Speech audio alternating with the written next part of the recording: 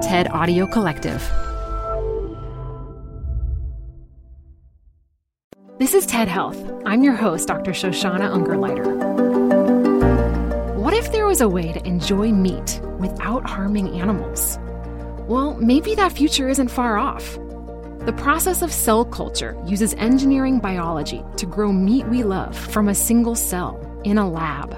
In her 2021 TED Monterey talk, cellular agriculture ecosystem builder Isha Datar shares how this new technology could not only revolutionize the way agriculture is grown, but also reduce antibiotic resistance and keep animals from suffering, all while helping save our planet. Take a listen. This show is brought to you by Schwab. With Schwab investing themes, it's easy to invest in ideas you believe in, like active lifestyle, healthy eating, wearable tech, and more. Choose from over 40 themes. Buy as is or customize the stocks in a theme to fit your goals. Learn more at schwab.com/thematic investing. This episode is brought to you by Progressive Insurance. What if comparing car insurance rates was as easy as putting on your favorite podcast? With Progressive, it is. Just visit the Progressive website to quote with all the coverages you want. You'll see Progressive's direct rate, then their tool will provide options from other companies so you can compare. All you need to do is choose the rate and coverage you like. Quote today at Progressive.com to join the over 28 million drivers who trust Progressive. Progressive Casualty Insurance Company and Affiliates. Comparison rates not available in all states or situations. Prices vary based on how you buy. The best place to see stars is at home with Prime Video. Get everything included with Prime, like Mr. and Mrs. Smith, starring Donald Glover and Maya Erskine. Rent or buy hits like Mean Girls, starring Renee Rapp. Or add-on channels like Max for the HBO original Curb Your Enthusiasm with Larry David. You've never seen so many stars in one place. Prime Video. Find your happy place. Restrictions apply. Prime membership not required to rent or buy. Prime membership required for add-on subscriptions. See Amazon.com/Amazon Prime for details. Diners in Singapore are eating chicken nuggets made from a chicken who is never killed. How is this possible? Through the power of what I call cellular agriculture. For the past decade, I've been an advocate for growing meat in a lab. Here's how it works. Rather than raise a whole chicken with beaks, feathers, sentience, we grow the meat directly from muscle cells. We take a small biopsy from a living animal and then extract the cells of interest. They're probably muscle cells, but they could be fat or connective tissue as well. Now, muscle cells in particular love to attach onto surfaces. It helps them grow and elongate into those long muscle fibers that we're so familiar with. So we might provide a scaffolding material for those cells to adhere onto. And then, of course, we have to feed the cells something. So we'd put them in a liquid medium that provides all the nutrients that these cells need to grow and divide: carbohydrates, amino acids, growth factors, and more. Lastly, the cells on the scaffold in the medium all grow within a bioreactor, which is kind of like a large stainless steel tank, looks a lot like brewing equipment, and can be just as big as well. And the bioreactor really just provides that constant, stable environment that those cells need to flourish in. Stable temperature, pressure, inflows, outflows, etc. And after those cells get a chance to proliferate and differentiate, mature into muscle fibers, we might harvest the cells and the tissues and then turn them into a nugget that was boneless and skinless and all white meat to begin with. Now, this wouldn't just be better for chickens and cows and pigs and the people who have to farm them and slaughter them and process their meat. This could be better for the whole world. I mean, if this all works, this would be a new subsistence strategy, a new tool set for producing food. It wouldn't just be a new product category. And I think it's our once-in-a-lifetime opportunity to get a second chance at agriculture, to do things better and to learn from our mistakes. What do I mean by mistakes? After all, this is a food system that keeps billions of people alive, yes. But look at what has happened to chickens in just 50 years. Broilers have been optimized so much for meat production that they must be slaughtered at 6 to 8 weeks, because if they live beyond that, their legs will not be able to hold up their bodies. That is real suffering. What about farms? Today, animals are packed together so closely that the risk of antibiotic resistance and epidemic viruses are at all-time highs. Did you know that 2018 was the beginning of the largest farmed animal pandemic ever? African swine fever has already killed an estimated 1 in 4 pigs on Earth.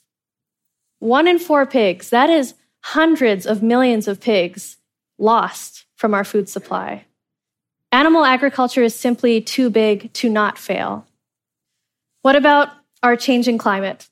Did you know that our global herd of farmed animals is one of the biggest drivers and victims of climate change? On one hand, cows alone produce 9% of all greenhouse gas emissions.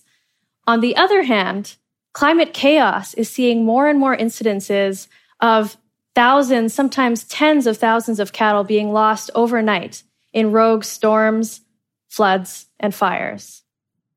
Farming is always going to be at the mercy of Mother Nature, but climate change is rewriting the rules of farming as we speak. We need another way. Lastly, our planet.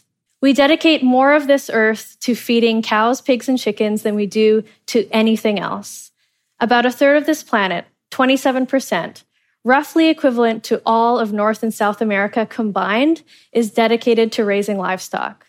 Now, this could all change with cellular agriculture. Well, think about it. Ranching can't go vertical, but cell culture can. And if we could alleviate half, even a quarter of this land and meet the global demand for protein, well, imagine what we can do with the rest.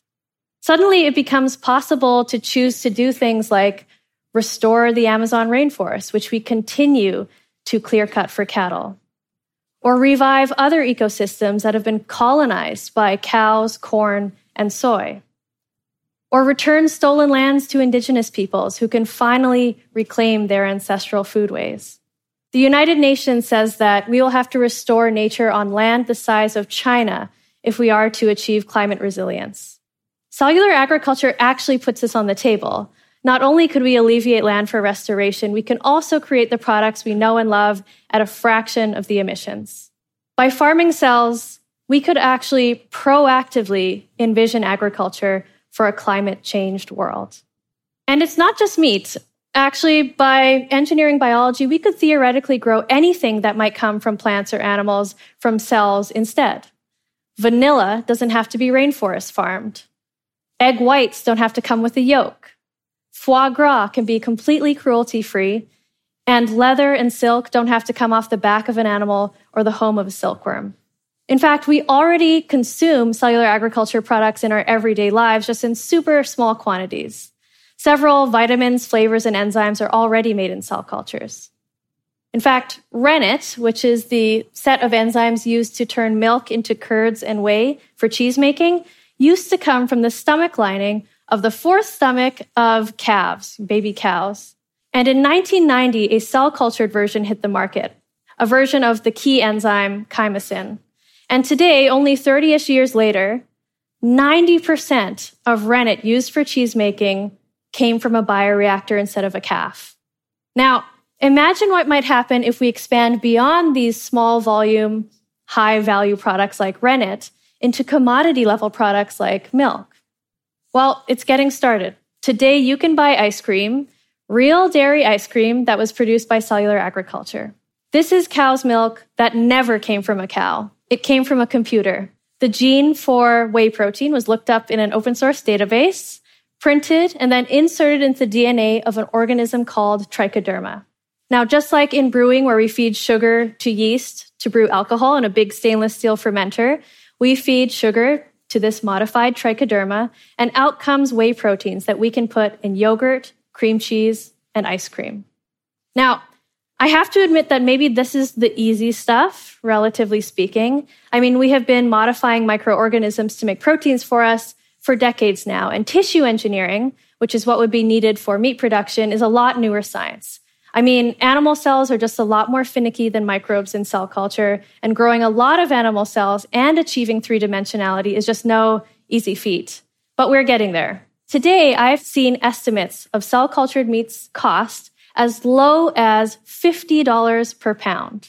That's 1/27,000th what it was less than a decade ago. And I can really only see the price of cultured meat coming down, and I can only see the price of meat from animals going up.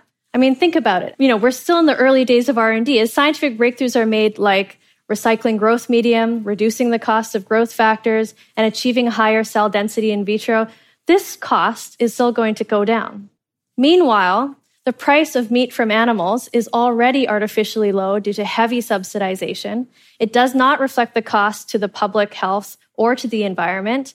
And in a world changed by COVID, African swine fever, and a changing climate, the price of meat from animals can only go up.